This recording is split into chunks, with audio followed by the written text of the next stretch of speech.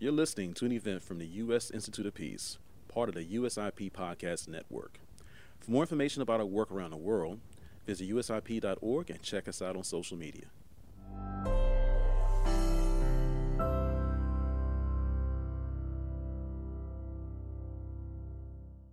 Welcome to our event today on the path to intra-Afghan talks, ending our endless war in Afghanistan. My name is Andrew Wilder, and I'm the Vice President of the Asia Center at the U.S. Institute of Peace. I know there are many viewers joining us from around the world and some good friends of USIP, including Afghanistan's ambassador to the U.S., Ambassador Roya Rahmani. We're delighted to have you all join us today for this timely and important discussion. We are particularly honored that Minister Stanekzai and Minister Sarabi have taken time out of their very busy schedules to join us from Kabul. But I would also like to thank Ambassador Rick Olson, who will be moderating today's discussion, and an old friend of USIP, Alex Thier, for participating in today's event. We hear Minister Stanekzai may be running a little late as he has a meeting with the president, but we'll hope he'll be able to join us shortly. We also hope you'll take part in this event by asking a question through the YouTube live stream in the comments section. And you can engage with us and each other on Twitter with today's hashtag. That's hashtag Afghan Peace. Once again, hashtag Afghan Peace. So please join us through that and ask questions if you'd like. As many of you know, USIP was founded by the US Congress 35 years ago as an independent, nonpartisan national institute charged with the vital mission of preventing, mitigating, and resolving violent conflict. USIP has been involved in Afghanistan since 2002, and we've had a field office in Kabul since 2008. The top priority of USIP's Afghanistan program is supporting a sustainable and inclusive peace process in Afghanistan through both top-down and bottom-up efforts. We convene key stakeholders for public and private discussions and dialogues on how to resolve the near 2 decades-long conflict. We also conduct and support extensive research and analysis on relevant subjects, much of which you can access from USIP's website. Through our field office in Kabul, USIP is heavily engaged at the grassroots level as well. Our provincial peace dialogues bring together women, youth, and elders to help ensure their voices are heard in the peace process and that they have a say in the future of their country. We also support a peace education program that equips university students across the country with the skills and resources to build peace in their communities and become the next generation of Afghan peace builders. Like all of us participating virtually in today's discussion, USIP has had to adapt to the rapidly changing and uncertain environment caused by the global coronavirus pandemic. Moving to virtual events like this is one of the adaptations, and I wanted to thank the more than 700 individuals who registered to participate in today's event. I think we are all still grappling with trying to understand the long-term impact and implications of the pandemic here in the US, also in Afghanistan, and also globally. In terms of today's discussion, I think we're all wondering in particular how the already very challenging peace process will be affected by the pandemic.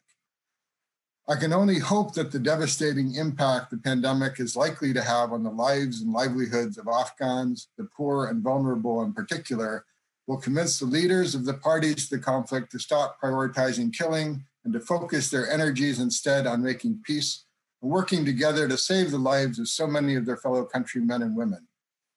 Unfortunately, today's news from Afghanistan of yet more Taliban attacks against Afghan security forces isn't encouraging in this regard. Nearly 2 months have gone by since the US-Taliban agreement was signed on February 29th in Doha, which was supposed to then lead to intra-Afghan negotiations on March 10th.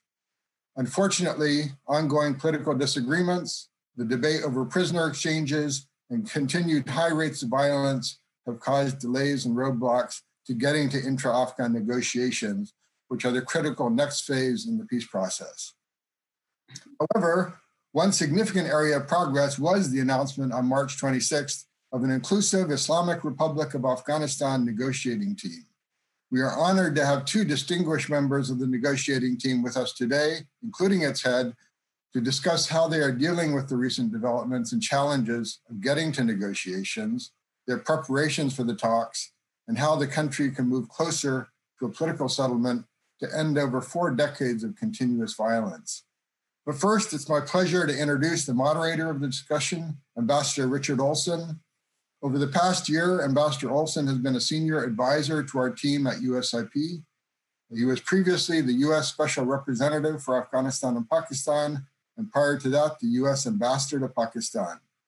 Through these posts and many others throughout his distinguished service career, he had become very familiar with Afghanistan, its neighbors, and the complexities of the Afghanistan peace process.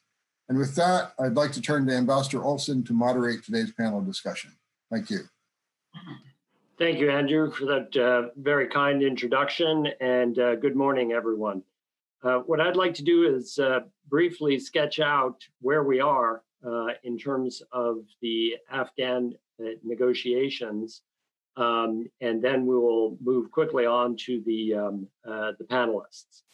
So, as Andrew mentioned, on the 29th of February, the United States and Taliban concluded a deal after nearly 18 months of negotiations, led on the U.S. side by Ambassador Zalmay Khalilzad. The key elements included a phased U.S. withdrawal, Taliban assurances with regard to terrorism on Afghan territory, and most importantly, a call for beginning of intra-Afghan negotiations, which were to have begun, according to the agreement, on the 10th of March. And finally, the agreement called for prisoner releases as a confidence-building measure before negotiations were to begin. Several of the prisoner releases have happened, including, I understand, today, although both sides have expressed some degree of disappointment with the quantity of prisoners released, and perhaps we could say the quality in terms of the individuals. It may be this is a negotiating tactic. We'll have to hear from our panelists about that. The inter-Afghan negotiations are central to bringing about an end to what has been, as Andrew mentioned, a 4-decade-long war in Afghanistan. We think of, in the United States, we think of it as an endless war after 20 years. For Afghans, the war has gone on twice as long. The issues to be addressed in this peace process include, although they're not limited to, a ceasefire, power sharing arrangements, whether Afghanistan needs to amend its constitution, the important issue of rights of women and minorities, and standing above all others, whether Afghanistan continues to be an Islamic republic, as it has been since 2001, or, as the Taliban demands, it reverts to being an Islamic emirate. Against this backdrop, there are 2 sets of issues that even further complicate what is already a difficult prospective set of negotiations. First is the ongoing political dispute between Ashraf Ghani and Dr. Abdullah over who won last summer's presidential election. And as you will know, there were competing presidential inaugurations recently. This despite an unsuccessful late March intervention by U.S. Secretary of State Mike Pompeo, which resulted in a punitive cut of $1 billion in security assistance to Afghanistan, which is about 1/5 of the total amount. Notwithstanding this dispute, the government of Afghanistan recently has announced the creation of a joint negotiating team supported by both sides, both parties to the dispute. The second complicating factor, as Andrew mentioned, also is the onset of the COVID pandemic, to which Afghanistan is particularly vulnerable. Afghanistan is a neighbor of Iran, one of the early hotspots, and from which the virus appears to have arrived. And it has a very weak health system, as one would expect, one of the poorest countries in the world. This makes the start of negotiations considerably more difficult, as travel and face-to-face meetings are virtually impossible. Although I would note it hasn't stopped our peripatetic special envoy, Zalmay Khalilzad, from traveling to Kabul to facilitate the prisoner exchanges. There have reportedly been some negotiations over the prisoner issue by Skype. And if one is optimistic, one may hope that the common danger of the pandemic may bring the sides closer together. It certainly did help to facilitate the prisoner release, which was billed in part as a humanitarian gesture. Finally, and sadly, the fighting goes on. And I think all of us are looking to see whether the Taliban will begin its traditional spring offensive. But in any case, I think this will add to the urgency of the situation in Afghanistan. So to cut through this complex knot of issues, we have a superb panel, and I'd like to do some brief introductions for who we're going to be hearing from. First, Minister Masoom Stanigzai, who leads the Republic's negotiating team. He has a long and distinguished career in the Afghan government. He was the chief of the National Directorate of Security and was the security advisor to President Karzai, as well as having held previous ministerial positions. I would note that on a personal level, he is a survivor of a Taliban suicide bombing. And he has been a peace warrior for a long time, before it was currently fashionable in this town. Dr. Habiba Sarabi is a member of the Republic's negotiating team, deputy chair of the High Peace Council, and an advisor to Chief Executive Officer of Afghanistan on Women and Youth Affairs. She also served as the governor of Bamiyan Province and has served as Minister of Women's Affairs, as well as Minister of Culture and Education. She is one of the foremost proponents of women's and minority rights, stemming from her own personal experience under the Taliban regime. Finally, Alex Thier has been working on Afghanistan since 1993 in many capacities. He is currently a senior advisor to the Center for Strategic and International Studies and founder and CEO of Triple Helix LLC, and had a career that included important positions at U.S. Agency for International Development. And he has been a long-standing friend of USIP, formerly worked at the U.S. Institute of Peace, and more important, someone who has been intimately involved on a personal level with Afghanistan over nearly 3 decades.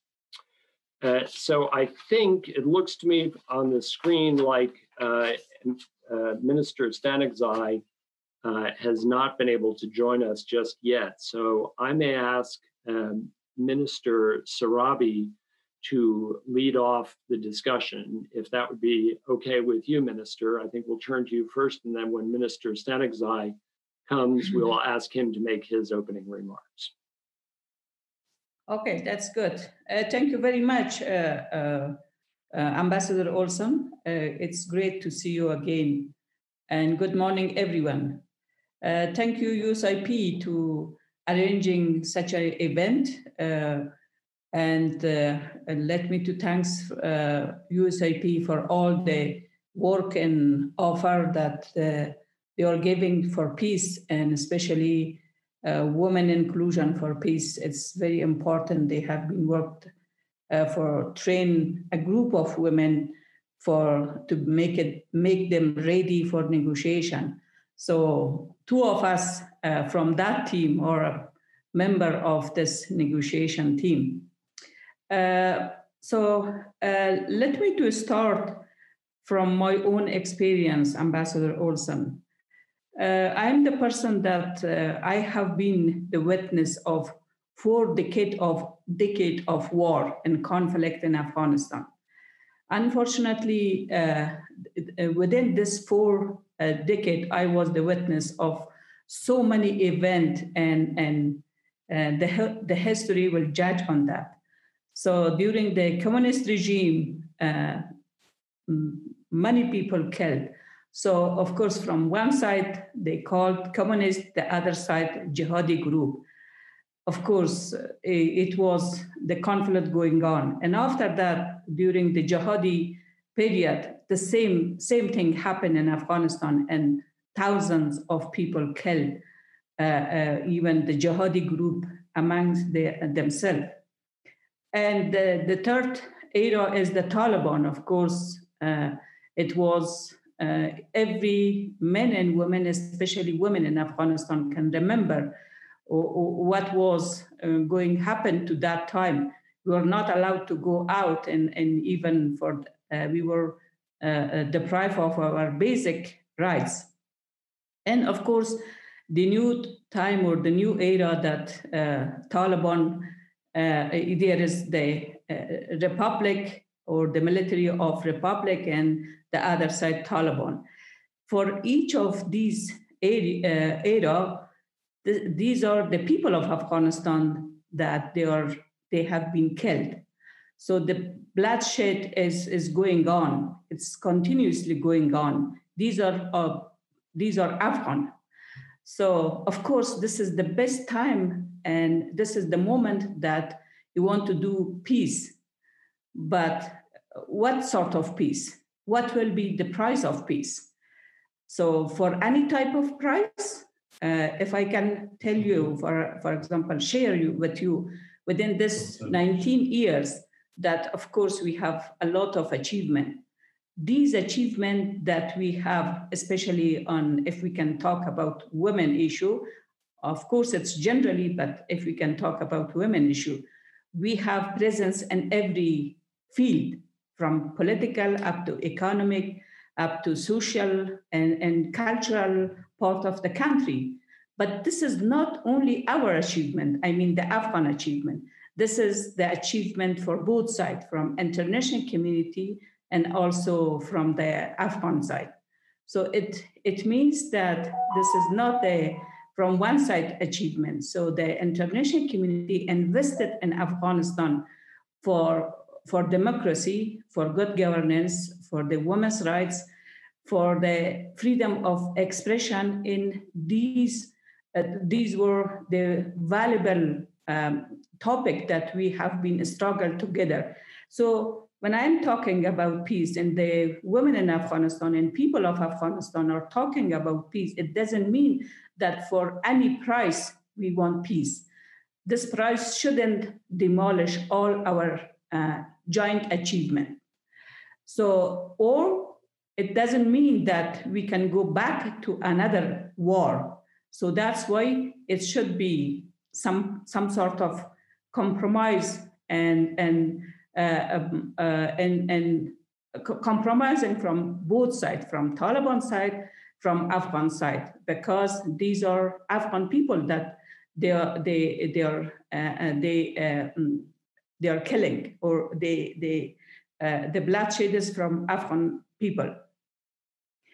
This is the best time that we have to come for some sort of same object and the same pattern to go for peace.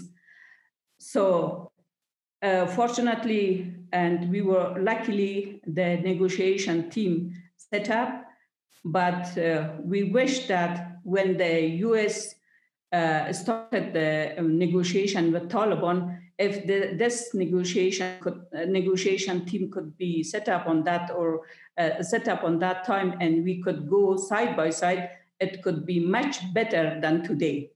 But anyway, it's also a good time.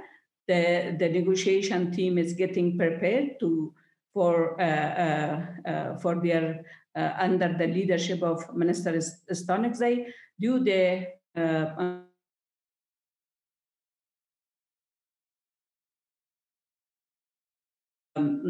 aspect of our life, but even though we are doing our meeting even face-to-face, not only virtually, but face-to-face. We are conducting our weekly meeting, and getting prepared to go for negotiation. Hope that both teams could come for some sort of compromise to sit together for the same object, to go for peace. Thank you.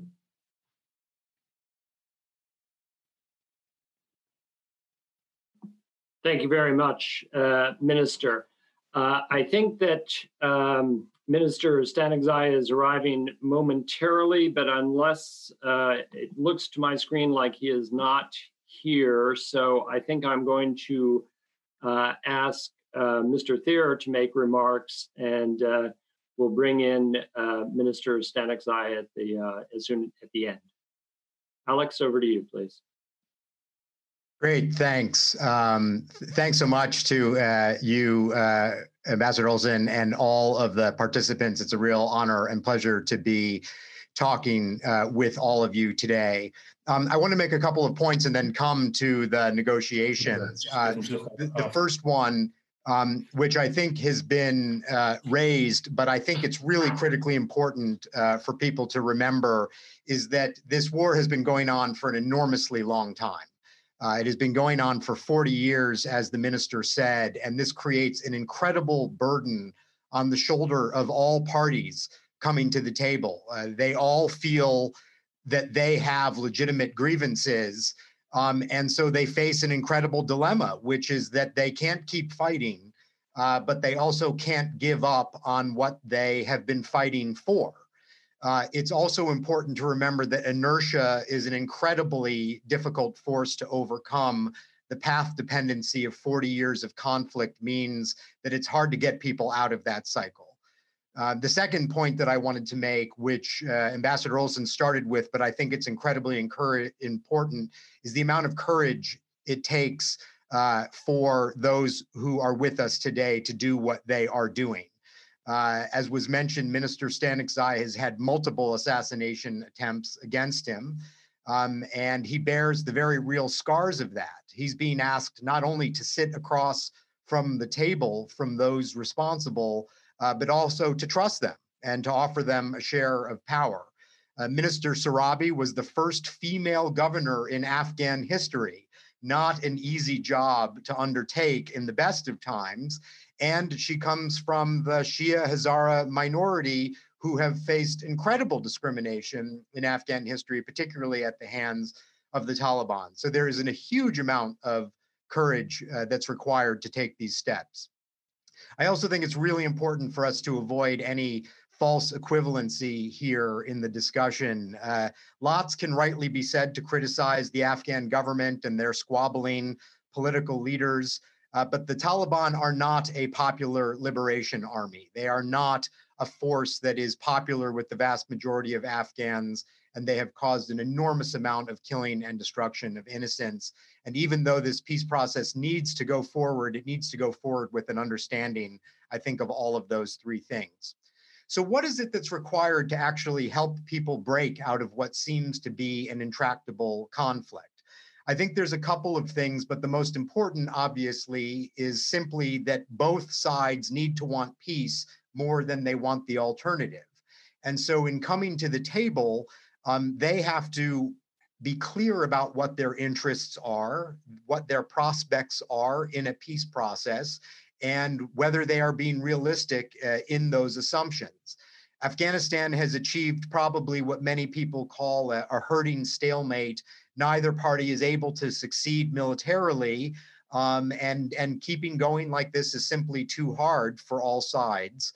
But we're also facing rapidly shifting circumstances in Afghanistan, both because of the U.S. withdrawal of troops is ongoing, and the agreement signed between the U.S. and the Taliban means that the U.S. is slowly withdrawing its forces, even if that is supposed to be conditional on peace.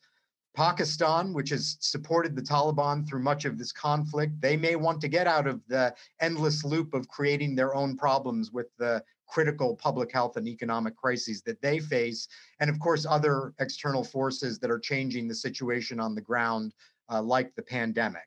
So hopefully all of those forces together will push the parties towards peace. But let me briefly say what I think some of the dilemmas they're going to face when they get to the table. The first one is the big question about starting big versus starting small.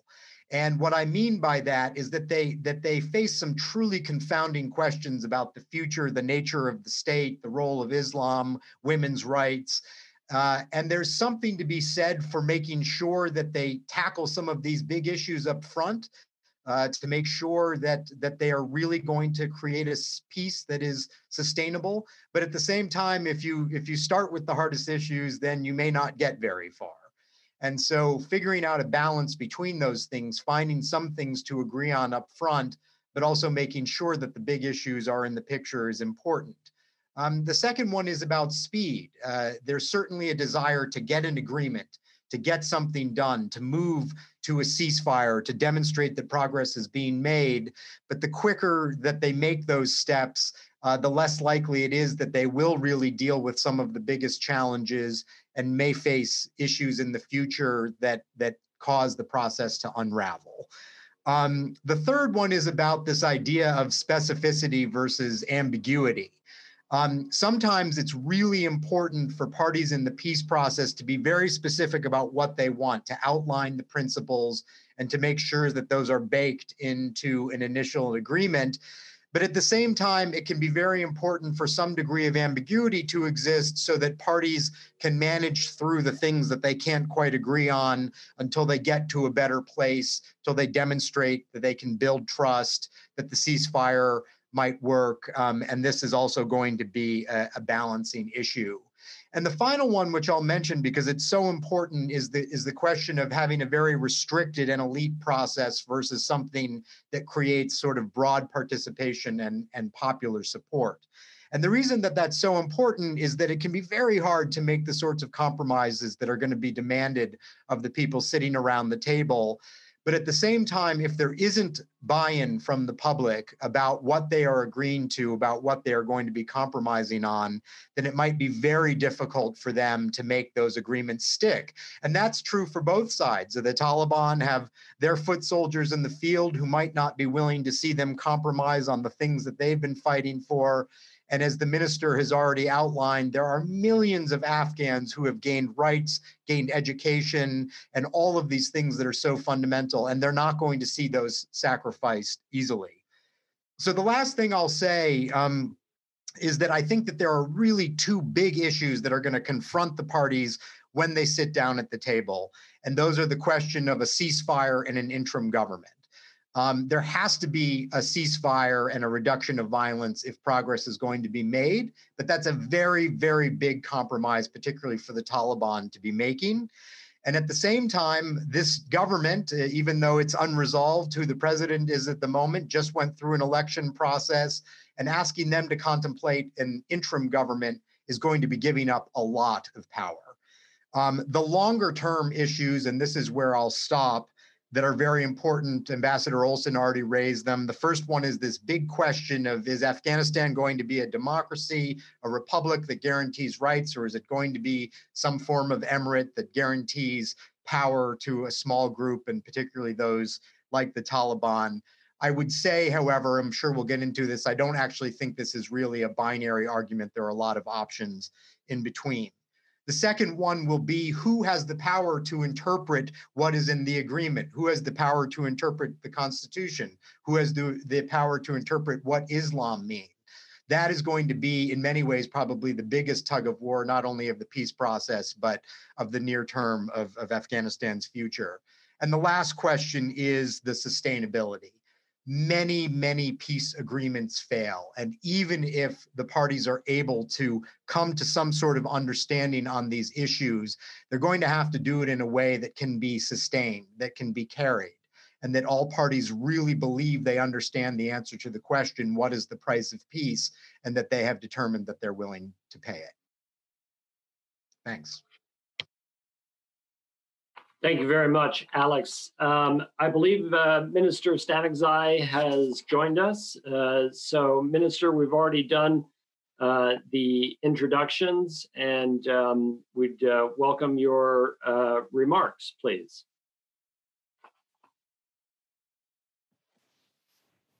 I'm first extremely sorry for being late, and good evening to colleagues, Ambassador Olson, Alex, and everybody else who is in the network, and good evening to my colleagues in Afghanistan. I'm very pleased to see colleagues after a long time. Ambassador Olson, after a very long time, I am seeing you. I hope that all of you are safe from this corona pandemic. But we every year we have the same situation in Afghanistan anyway. Thank you for this opportunity. I think this is a very good point that I heard, Alex. The questions, they are difficult questions. But let me to start with a few remarks, and then we can go to the discussion on the questions and others if there is something that can be more focused. In relation to the peace process, after so many years, I think Afghanistan has suffered 40 years. And in this 40 years, we have seen nearly 5 major regime change, not the government changes. And those regime changes, every time they have left a legacy in Afghanistan. It is fresh in the memory of the people in Afghanistan. And every time it created a divide among the people and the grievances. And I think when we get back on the negotiating table, people are going to the negotiating table, remembering all those years and all those crises that the Afghan people has gone through, and there is a fear. People want a freedom from the fear, how we can achieve that freedom. And I think that is a very fundamental question. For the people of Afghanistan, the most important issue that they want and expect is the stability of the country, the stability of the political system, and the constitutional order. Because we have seen, in the absence of the constitutional order, in the absence of the legitimacy, and the lack of the stability, I think the people of Afghanistan every time suffered quite significantly, and the people don't want to return back to that kind of a situation. Let me to give you a few figures. In the past 19 years, if we calculate, we have 8,640 days, and we have 750,000 casualties, both from Taliban, Afghan government, the dead and the injured soldiers, and everybody else. If we calculate it by day, every day in 19 years, we have 108 to 109 people killed or injured every day in Afghanistan. It means that every day we had something that the whole world is experiencing today, that the people are dying, the people are injuring, the people are losing their loved ones. And I think with all the other consequences, this is why we have to come to the negotiation table with the goodwill, with the political will, that we have to achieve a common goal, which is very simple. That simple goal is that we end the war, we achieve a sustainable peace, and reach to stability. All other things come under that very common goal where the Afghan people can be united for that. I think the success of for the negotiation, I think there are many experiences, there are many lessons that were learned over many years in the different conflicts, and nearly 50 of those peace negotiations failed. Some were successful, some were half successful. And all those lessons give us an opportunity to learn from the mistake, and we should not repeat the mistake that they haven't already experienced that. And I think those lessons are extremely important for our negotiating team, for the Afghans, for the Taliban.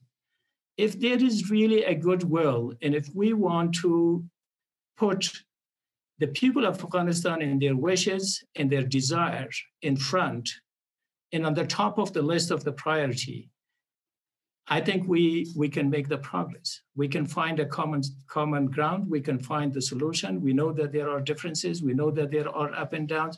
We know that there is a very hard road ahead of us.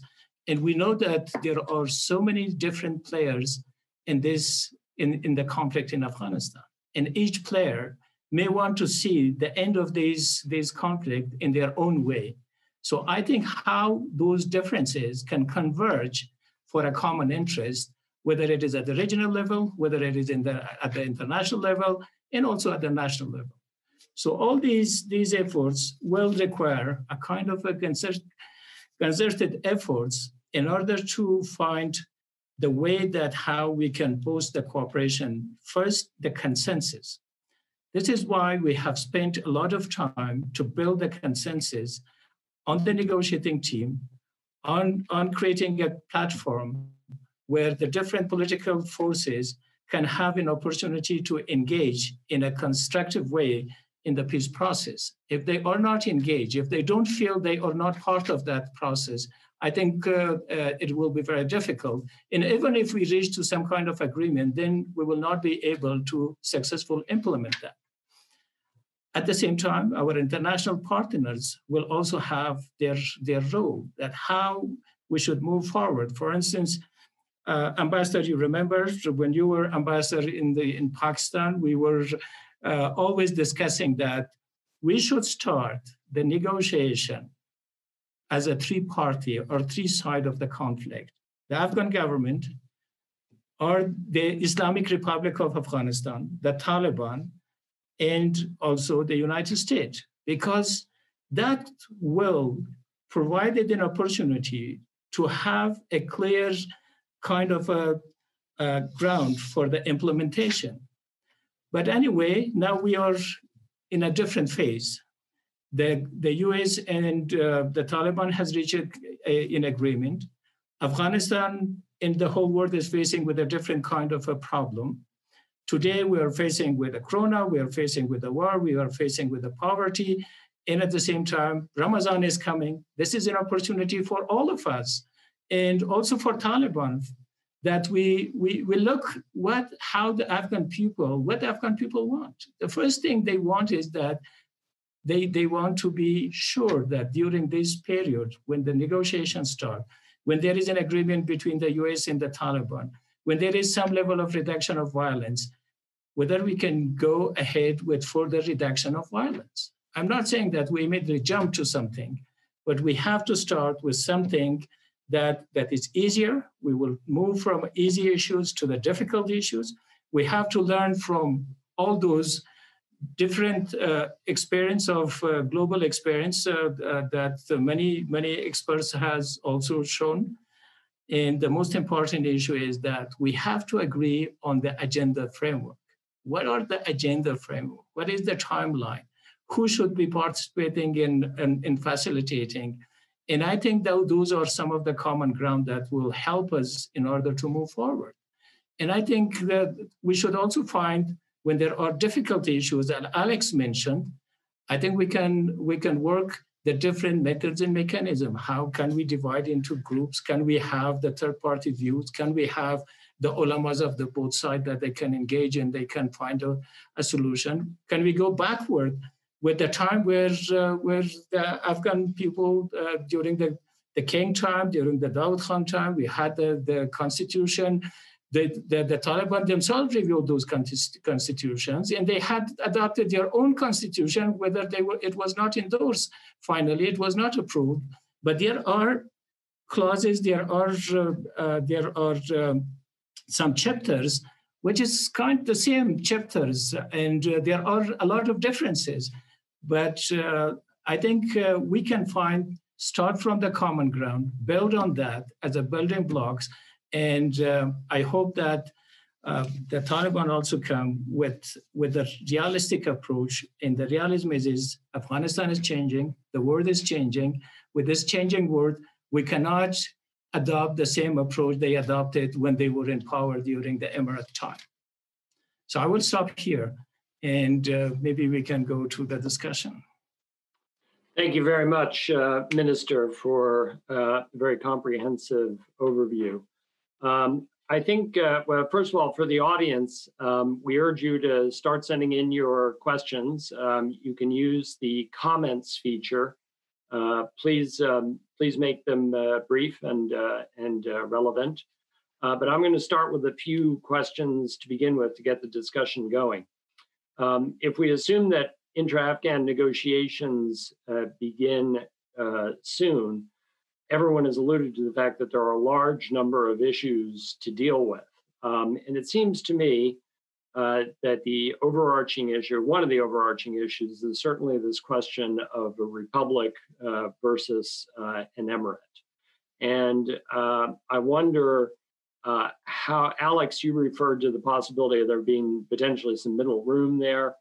And obviously, Minister Sarabi, I think this has big implications for women's rights, but I'd like to ask all the panelists what they think about that particular question, starting with Minister Staniczak. Thank you very much. As Minister Sarabi has also mentioned that the issue of the Republic, one is the issue of the symbolism, and the other is the issue of content in the deep values that is enshrined behind this Republic. I think people are interested, and that is the wishes of the Afghan people. When there was an agreement through Eloy Jirga, there was a huge debate among the professional of the law. There were ulamas. They have spent months in order to develop the constitution, the rights, the Islamic values, the Afghan culture into this constitution, and to build a kind of a political system that is today recognized by the whole world. It is recognized by the Islamic world. It is recognized by the East, by the West, by the neighboring country, by everybody. We have 6 Islamic neighboring countries. They are all Islamic countries, and 2 of them are Islamic Republic.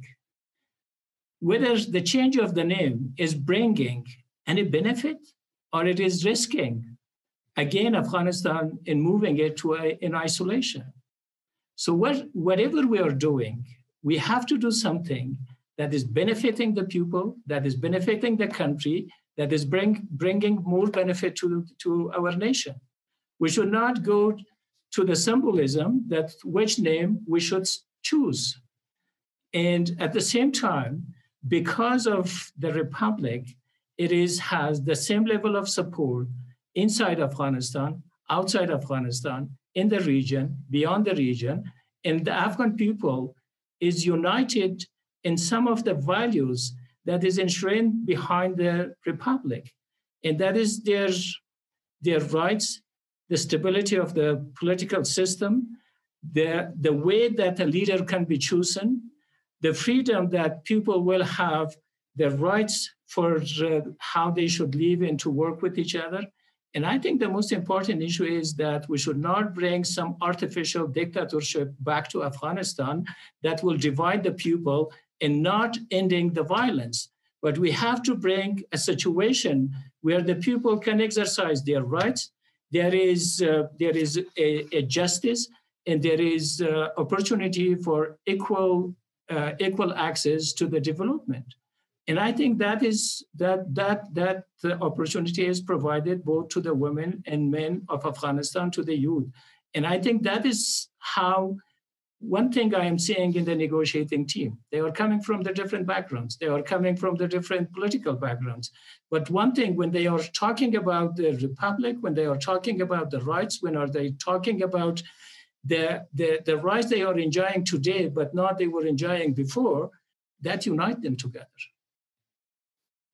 Thank you, Minister. Perhaps we could turn to Minister Sarabi, and you could in particular address some of the issues related to the concerns of women as regard their rights and this question of the emirate versus the republic. Thank you very much, Ambassador Olson. So when we are talking about the emirates and the republic, so first of all, I want to remind the people that if the Emirates was an ideal regime, why the Taliban couldn't get the acknowledgement from different other countries, from the international community? So it was on that time, it was at the history. So we are not going backward. We have to go forward. This is the way that we have learned. So as a woman, I want to highlight both sides, both the Republic and the Emirates, the advantage and disadvantage of both regimes. On the Republic, I'm a citizen, but on the Emirate, I'm not a citizen. I have to follow the things that the Emir is called upon to us. So, and at the Republic, I have the rights to nominate myself as a representative or as a leader. But on the Emirate, I cannot do that. I can vote for my leader or for my representative. But in Emirates, we have to obey, which means that we have to obey all the order that Amir or someone could give us. In the Republic, I have the freedom of expression, but in the Emirates, I do not have that advantage to express my idea. So the human rights, the women's rights, the rights of children, these are the major issue or these are the valuable issue that at the moment the international community has a lot of treaties on that. But if we are a part of international community, how we can deny all these treaties that came out by United Nations? So the people of Afghanistan now recognize what's Emirate and what's Republic.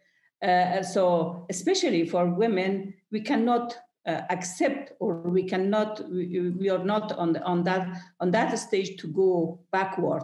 Even I have been in several provinces for this women consensus that we had a program, and went to different provinces, even with the NATO civilian. With Ms. Holy, I have been to Gardez, to Herat, and so many other provinces. So I was the witness of these young girls. They were so talented, they were so committed to go forward, to go ahead. They were really very committed for each step that they are taking, for the betterment of their life, for the betterment of the life of the next generation. So that's why this is a kind of obligation from the new generation that we cannot go backward anymore. Thank you, Minister. And I'll turn to Alex. Maybe you can help us to understand where this elusive middle ground might be between the two positions. Well, I love what Minister Sarabi just said, because I think that what is really important, and Minister Sanix, I said this at the top, is the parties have to get out of just the symbolism of this conversation, not to get trapped in labels or names. And what they really need to do is talk about what it is that they want. What are the interests? What does it really represent to have an emirate or a republic or something that combines them? And so I would make two quick points. I think first, the truth is that all constitutions have different facets that allow for different parties to be represented, right? So here in the United States, we have Supreme Court judges who are appointed to a life tenure. They are not elected. We have an electoral college. In Afghanistan, as in every country, there are some positions that are appointed that have power. There are some that are elected. There are some that are appointed by those who are elected. And what's going to be important is for Afghans to figure out how to construct a government that brings everybody in, so that they feel that they are represented in the government, they feel that they have some share of power and authority, but also that there is no one party in this negotiation that comes out believing that it will have absolute control or absolute power. And I think what the other two speakers are pointing to is a fear that what the Republic really represents is that the legitimacy of government is based on the will of the people. And that ultimately the Afghan people have the say, that the Afghan people can hold their leaders accountable. And that principle needs to exist because all governments are likely to do things wrong. All governments are likely to go in a bad direction. And that principle that there is accountability is critical. And I think that's what so many fear about the idea of an emirate, that you will have some person appointed who has no accountability, who has all the power, all of the authority, and has the ability to take rights away from people. And even if they don't take it away in a peace agreement, they might do it in a year or 2 or 3. And I think that's what's so important to avoid. So get out of the labels, but get into what the real interests are and how you construct something that brings everybody in and ties them into a system instead of excluding people and making it so that only one group will have power and others won't trust. Thank you, Alex. I think I'm going to ask just one more question from the chair, and then we'll open it up for Q's and A's. Please, for the audience, keep the questions flowing in. One of the key strengths has been, as has been alluded to in this discussion of the government side, is the inclusiveness of the negotiating team, bringing together political, differing groups, individuals representing different political, ethnic, and gender streams. This could potentially be a weakness as well as a strength if there are divisions within the team. And then the team, as I understand it, is eventually supposed to report to a Supreme Council for Peace, which President Ghani has offered to Dr. Abdullah. So I wonder if and this is perhaps for the two team members, Minister Sanagzai and Minister Sarabi, how do you envision this negotiating team working? And do you think it will be a coherent and capable team that will be able to address the challenges of representing the Republic? Sarabi Sahib, you want to speak first or I should speak? Ahead, and after that, I will comment on some part. First, I think the team for negotiating team, it is an inclusive team. It is representing or reflecting the reality of Afghanistan. It is also a combination of the different generations of the country, and most of them were the witness of the past 40 years, what happened. And at the same time, there are the young one that they have seen the new period, the new era, that they have seen the development, the education, and the changes that they were the witness. I think one of the most important issues that unite them when there is a discussion about the Republic or it is a discussion about the peace, they want a just peace, a peace for everybody, a peace that will contribute to the stability of the country. And I think despite this is a large team, but the first thing was that they were given the authority to decide that how to organize themselves. So I think that was the first very important issue. So the first discussion that we had among ourselves was that how to have our internal kind of a rule and procedure. It was not imposed on us by somebody else. We discussed among ourselves, we agreed among ourselves, and we decided that this is the rule of procedure, and we developed our common vision for that. And at the same time, it was in agreement that we have to consult with the wider Afghan communities and with the different groups and to have their views, to have the consultation with them, and to reflect their consultation and their willingness and their inspiration.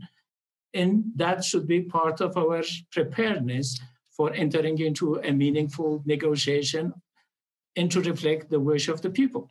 So I think that was a very good exercise. We organized ourselves in four working committee to focus on different issues and then to convert them into a common something that could be discussed with the Taliban as an agenda points or a kind of a framework for the discussion.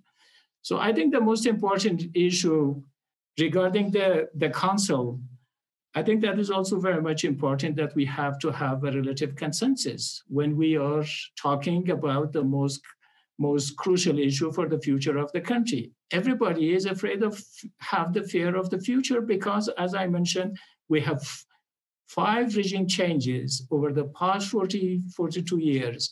And every time there was consequences. And we are now facing with the legacy of all those changes and regime changes. So for that reason, everybody is very careful that we do not make a mistake, and we don't want to go backward. We want to go forward, and that forward looking will help us to sit with Taliban in a way that, as Afghans, how we have to address the problem that we are facing all together, and we're all facing the same kind of a suffering. There is that clear guidance that is built as a discipline within the team, and at the same time, I think there is high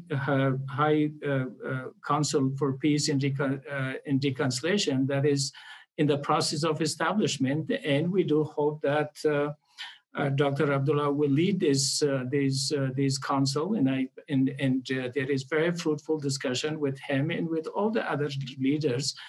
One thing I have recognized myself, I have been in discussion with every one of them. There is a common position in regarding to the peace. And I think that is very encouraging. Everyone is looking to the peace with the same vision, with the same way that they should see. The only thing they don't want to see is that there is a deal that nobody is knowing about that, and they suffer after something that is failed, or the renewal of another cycle of conflict or another cycle of violence. So I think that is a very common understanding that how we should go to the peace. And at the same time, people don't want to lose the achievement that has been achieved by the people. We don't want to lose the institutions, particularly the security institutions. That is very firmly by every leader I have talked with them. They were stressing on that these institutions should be further improved. They should be reforms should take place. That is fine, but at the same time, we have to preserve them. We have to strengthen them. And the most important issue for the Afghan people is our freedom, not only political freedom, but our freedom, our economic freedom, how we can stand on our own feet, how we can establish a kind of a good relationship with all our neighboring countries.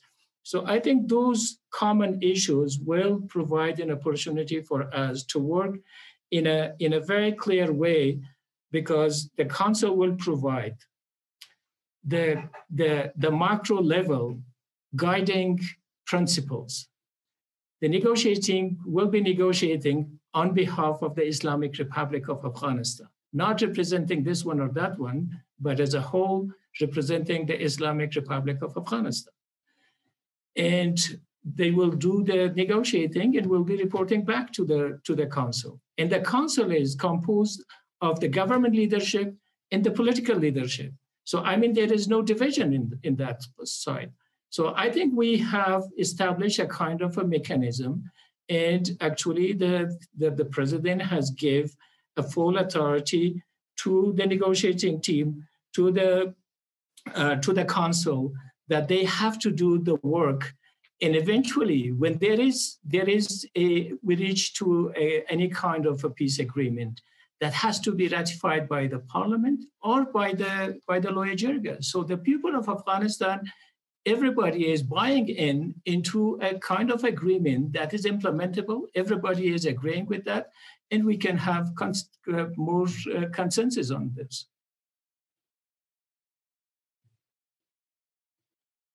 Hey, if I may to comment Please. on that. Okay, generally I'm agree with Minister Stanekzai, but on particular issue with the inclusion of women, I do have some concern. Sorry, Minister Stanekzai. The women group in different area, especially from civil society and some other even women that they were a part of the government, we were lobbied for 30% of women to be the part of a negotiation team. But when it comes, it was 25%. We were happy and said that it's okay. But now we are 20%. So what's the problem? The problem is not Mr. Stanekzai or the government. The problem is the political party and the political figure. Unfortunately, all the political party and the political figure, when they nominate someone for the negotiation team, they are nominating the main member, not women. I remember when Alice Wells had a meeting with Chief Executive Dr. Abdullah 2 years ago when this Leadership Council were going to set up. So I was sharing the same concern and the same comment that all the political figure, the leader of a jihadi group and the leader of the tribe and the political figure, they are men. So even on that time on the Leadership Council, there was not any single woman. So I raised my voice through the media, and after that 3 women came. The same with the Leadership Council and the negotiation team. Still, men are putting or nominating their male member colleague, not the female. So this is one of the biggest concern. But anyway, we 4 women that we are on the negotiation team. We are focusing, and we are not only focusing about the women issue, because we have to think a little bit broadly, and because every issue on the during negotiation will affect our life. For example, Republic. That when I'm defending Republic because I have the freedom as a human being, as a citizen, not as the one that can be like a second hand of citizen. That's why we have a little bit concern, but generally we are happy that, of course, this team is representing every representative of every political party, different ethnic group, and also the generation. Thank you. Thank you, Minister. I think we'll now move to questions from the audience. We have a series of them. The first one is actually from a representative of the media who wants to know about the role of India. We haven't really talked about the regional dimension here, but of course, the countries of the region play an important role in whether Afghanistan will be at peace or not in the future. And within the question, there's a presumption that somehow India has been sidelined in the current process, I suppose, because India has generally not been in favor of negotiations with the Taliban.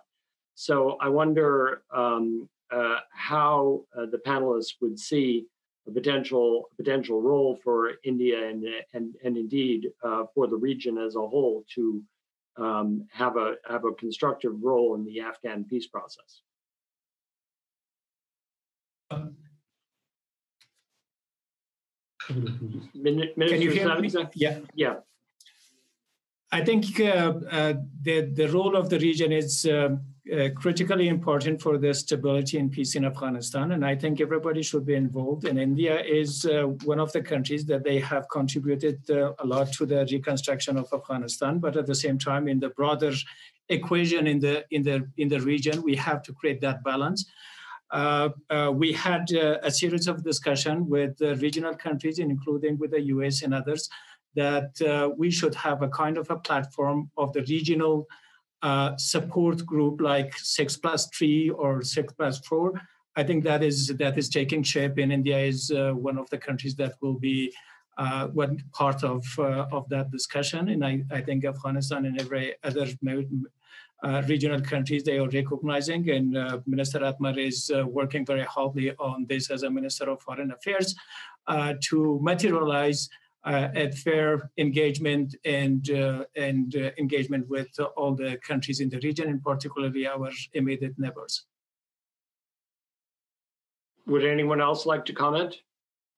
Yeah, I'll just say that, I mean, this is a perennial issue for Afghanistan going back centuries because of the Great Game. And as Minister Staniks said, a famous 6+2 process from decades ago.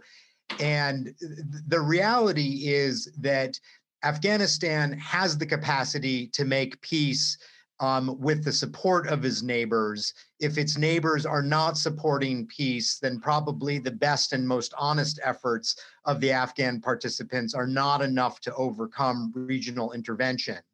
And so there really has to be a mutual understanding and trust among the key actors external to Afghanistan that they, like the internal parties, that they actually want to see peace more than they think that they get some advantage, some greater advantage from there not being peace.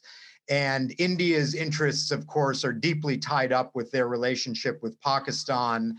And while I think it's far too dangerous and preposterous to suggest that India-Pakistan peace is necessary for Afghanistan, there does need to be an element of mutual understanding between India and Pakistan that Afghanistan as a stable country ruled by Afghans is in both of their interests. Thank you. I think that does point up something that's going to be needed in the peace process at some point, as some kind of way to address through some forum the regional dimension of this conflict, which, as all of us know, is hiding behind the scenes in many ways. Okay, so next question.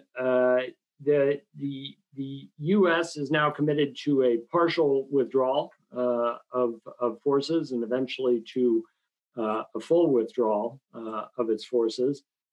Does this constitute a loss of leverage for the Afghan government in terms of its, or the Republic, for its negotiations with the Taliban? And related to that, what is the assessment from the Afghan side of the military situation? So perhaps I would ask Minister Staniks to lead off on that, if you're willing to take on that question, sir. I think there is, we should not look to the drawdown of the forces or the timeline that is for the withdrawal of the U.S. forces. I think everybody of us, we were knowing and we were hoping that at some point that the U.S. forces will be leaving Afghanistan and Afghanistan should stand on its own feet. And I think this is why we have to negotiate and reach to some kind of an understanding and agree on the peace, so that there is the need for staying more foreign forces in Afghanistan that will be diminished. So that is clear. But for us, the most important leverage is the legitimacy of the political system, the support of the Afghan people, the legitimacy of the recognition of the international community of our political system, and at the same time, this is something that we have to recognize that if there is, we're building more consensus, if the people of Afghanistan realize that we are at a stage that we can, there is no interference from outside Afghanistan, if there is enough effort so that the outside intervention is limited or it is reduced to a minimum level. And I think that will provide us with enough leverage that we go to the negotiating table, because there is positive and negative side of it. One of the issues that always Afghanistan government was accused that this government has no authority, this government is too dependent, this government has all the different kind of the perception. So the Afghan government has early started the discussion with the U.S. government regarding the reduction of the U.S. forces in Afghanistan in the way that the Afghan security forces should be supported. And I think this is the true side of it. Do we forget about the threat of the terrorism?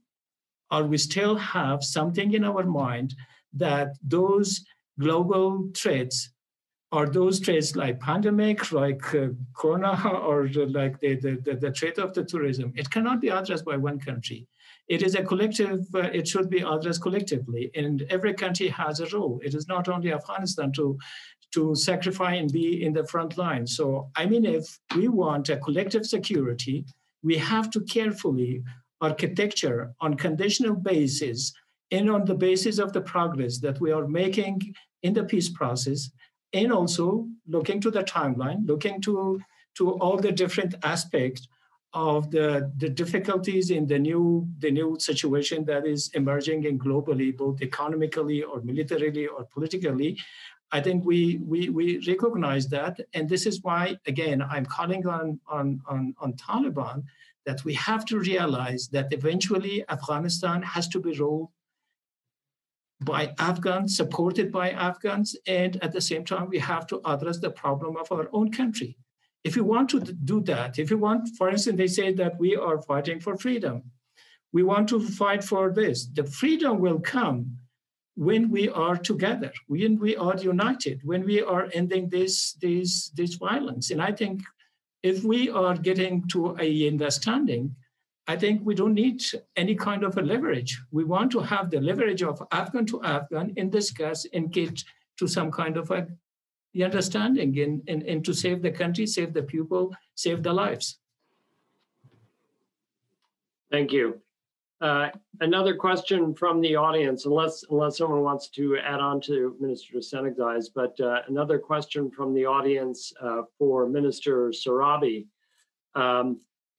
For Afghan women, what is non-negotiable? What are the red lines of Afghan women in the upcoming intra-Afghan negotiations?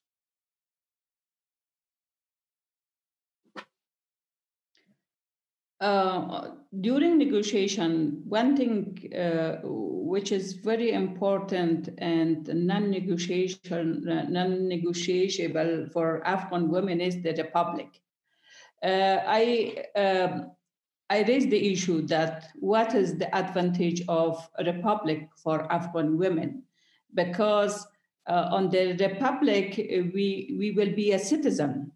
We have the equal right like other citizen of Afghan, Afghan society, like the other citizen. We have the right of education. We will have the right of political right, economic right, social right, and cultural rights. Of course, the basic rights of citizenship. This is something that we can be recognized as an equal citizen on the republic side. This is something that we want to have it. Okay, thank you.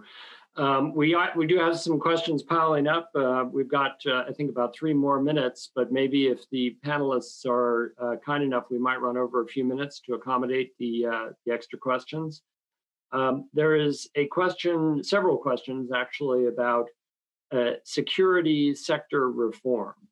That is to say, the question in part of integrating the possible integration of the Taliban into the Afghan National Defense and Security Forces, and whether that will be an objective of the negotiations. What are the considerations that would go into such a discussion? Would any of the panelists like to attempt to address that one? Alex? I think Minister Stenigzai was trying to speak. Oh, I'm sorry. Sorry, Minister, please. Yeah, on the security sector reform, I think already there are some reform taking place in the security sector, and at the same time, the whole issue of reintegration and integration, both in terms of their military personnel and others, that will be part and parcel of the discussion that we have to agree with the Taliban and how and where that should happen. But one thing that we have to keep the Afghan security sector out of the politics, and they should be serving the interests of the Afghan people, and they should serve everybody equally. But at the same time, that is something that we have to move to the reform in a step-by-step basis. There are areas where the Taliban fighters would, if it is agreed that they can be incorporated, for instance, in border forces or somewhere in other areas where they can be based to provide to provide that kind of a protection services. But at the same time, that is depending on the discussion that we should have with the Taliban and agree with a plan, and that plan should strengthen the Afghan security forces. That should not make them the Afghan forces politicized, and we should have a security forces. They have the trust of all Afghan. In the Afghan, whether it is Taliban or other Afghans, they should feel secure when these with these security forces of Afghanistan, because they will equally serve all Afghans. Add to that, if I can add to that, can you hear me now? Yes, you're fine. The combining an earlier question with that one, I mean, I think that the U.S. and the NATO forces really need to make 3 commitments at this time that are going to be critical for the peace process. The first is to leave, right? If that's a key element, and this is what Minister Staniczai has been talking about, they need to be prepared to leave the country if that's what the parties agree on and the peace process go forward. At the same time, they have to be committed not to leave. And that means that if the peace process is not moving forward, they can't hasten their departure and undermine the security of the country in that process.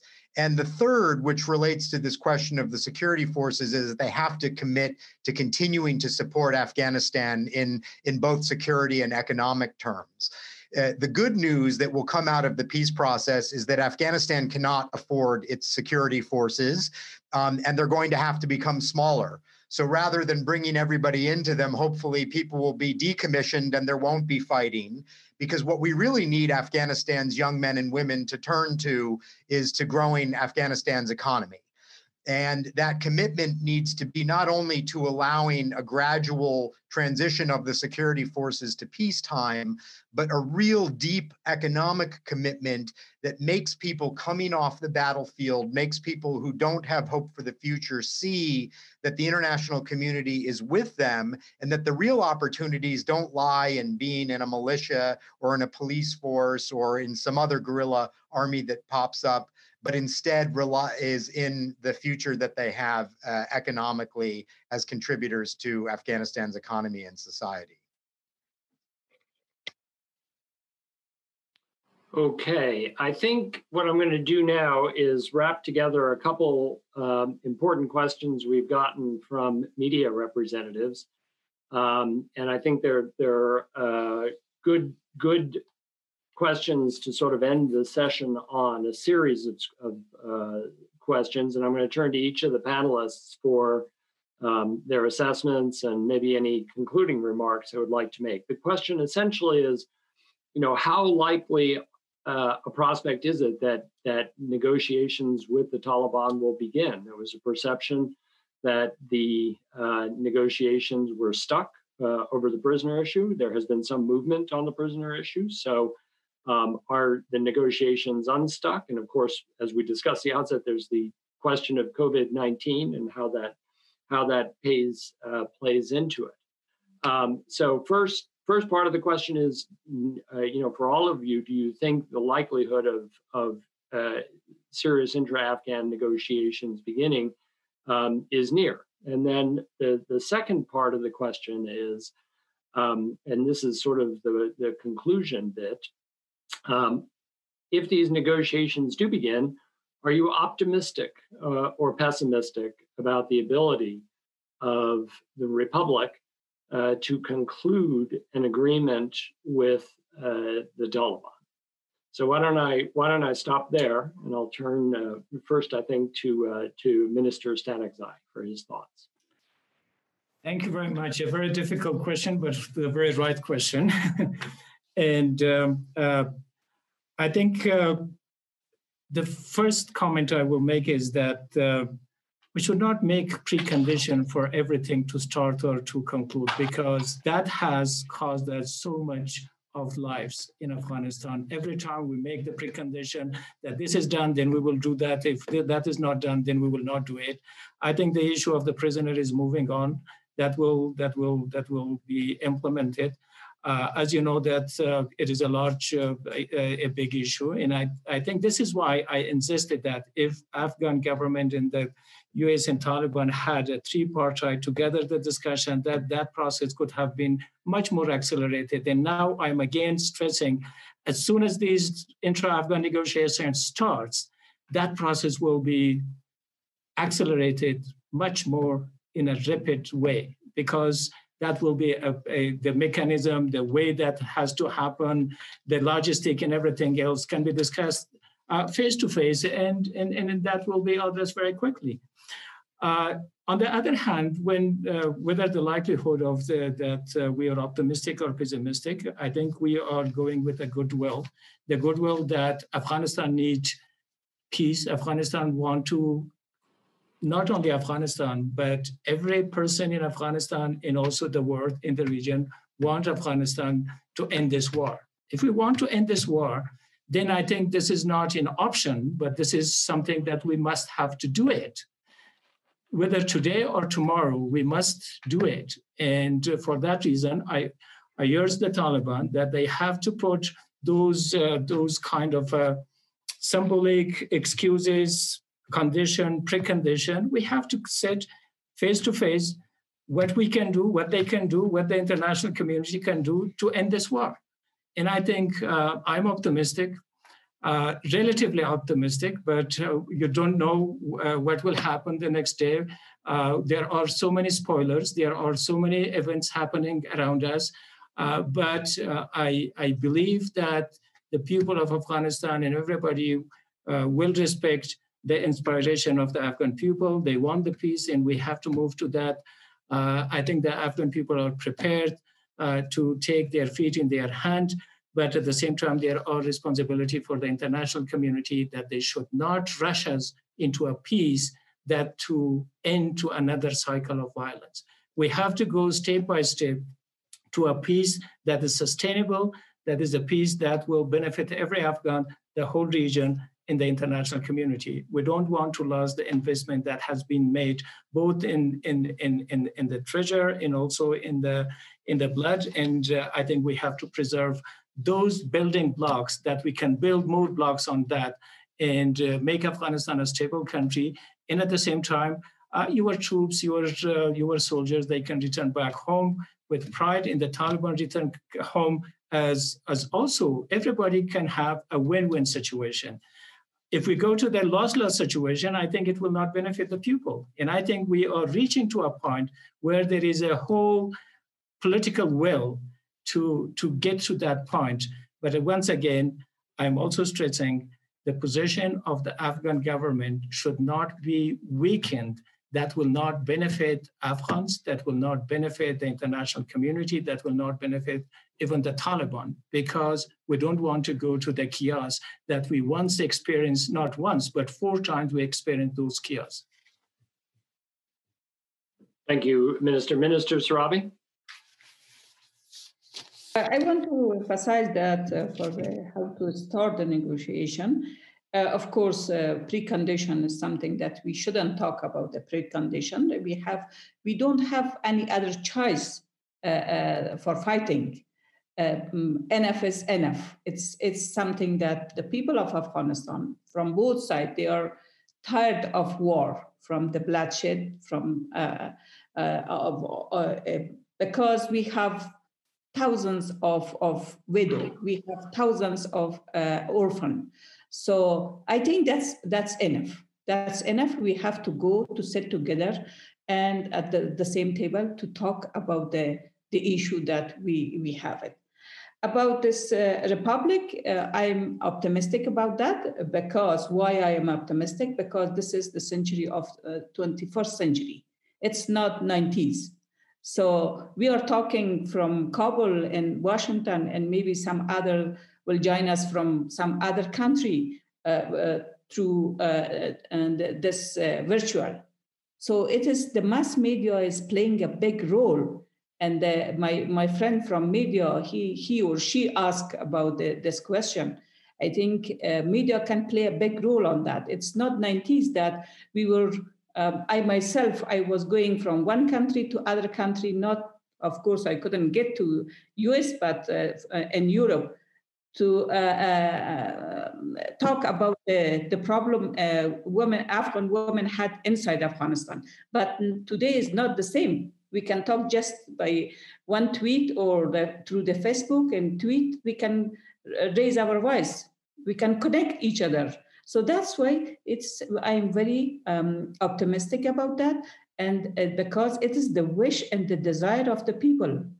The people don't want to go back on the 90s.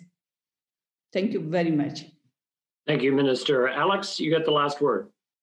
Thanks. Well, I'm very torn between the deep understanding and knowledge that all wars must end, and it is clearly time for this one to end.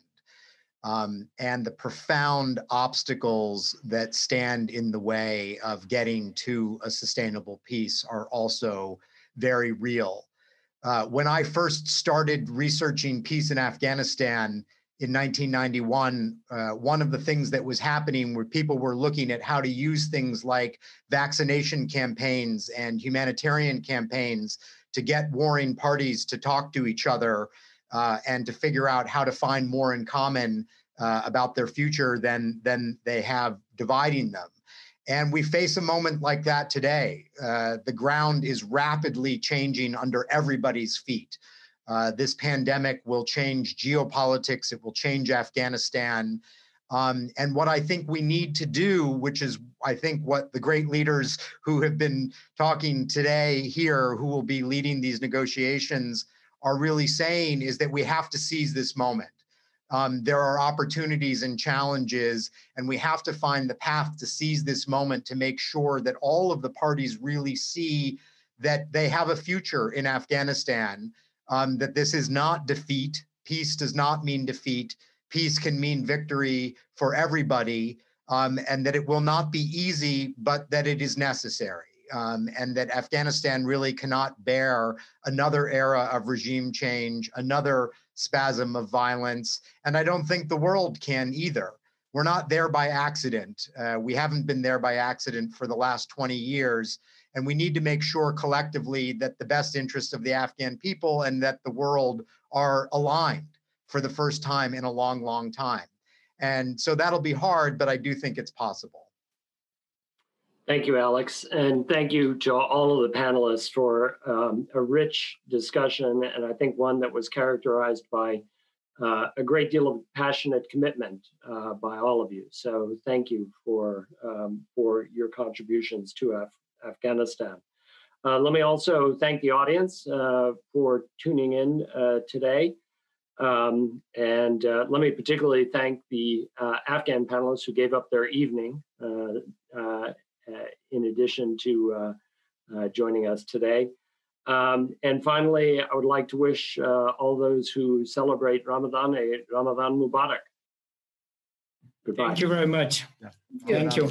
And I will also assure, Sorabi said that the 25% of women will be there, and there is discussion ongoing, and they are the most powerful women. And every time when they are talking, they are the most talking and contributing during our internal debates. So I think they are very powerful. I agree with you, Minister. I think they may be small in numbers, but powerful in impact. Yeah. We have a good supporter. Thank you. Thank you very much. Thank you for listening to this event. If you'd like to listen to more events or explore our other podcasts, visit usip.org/podcast.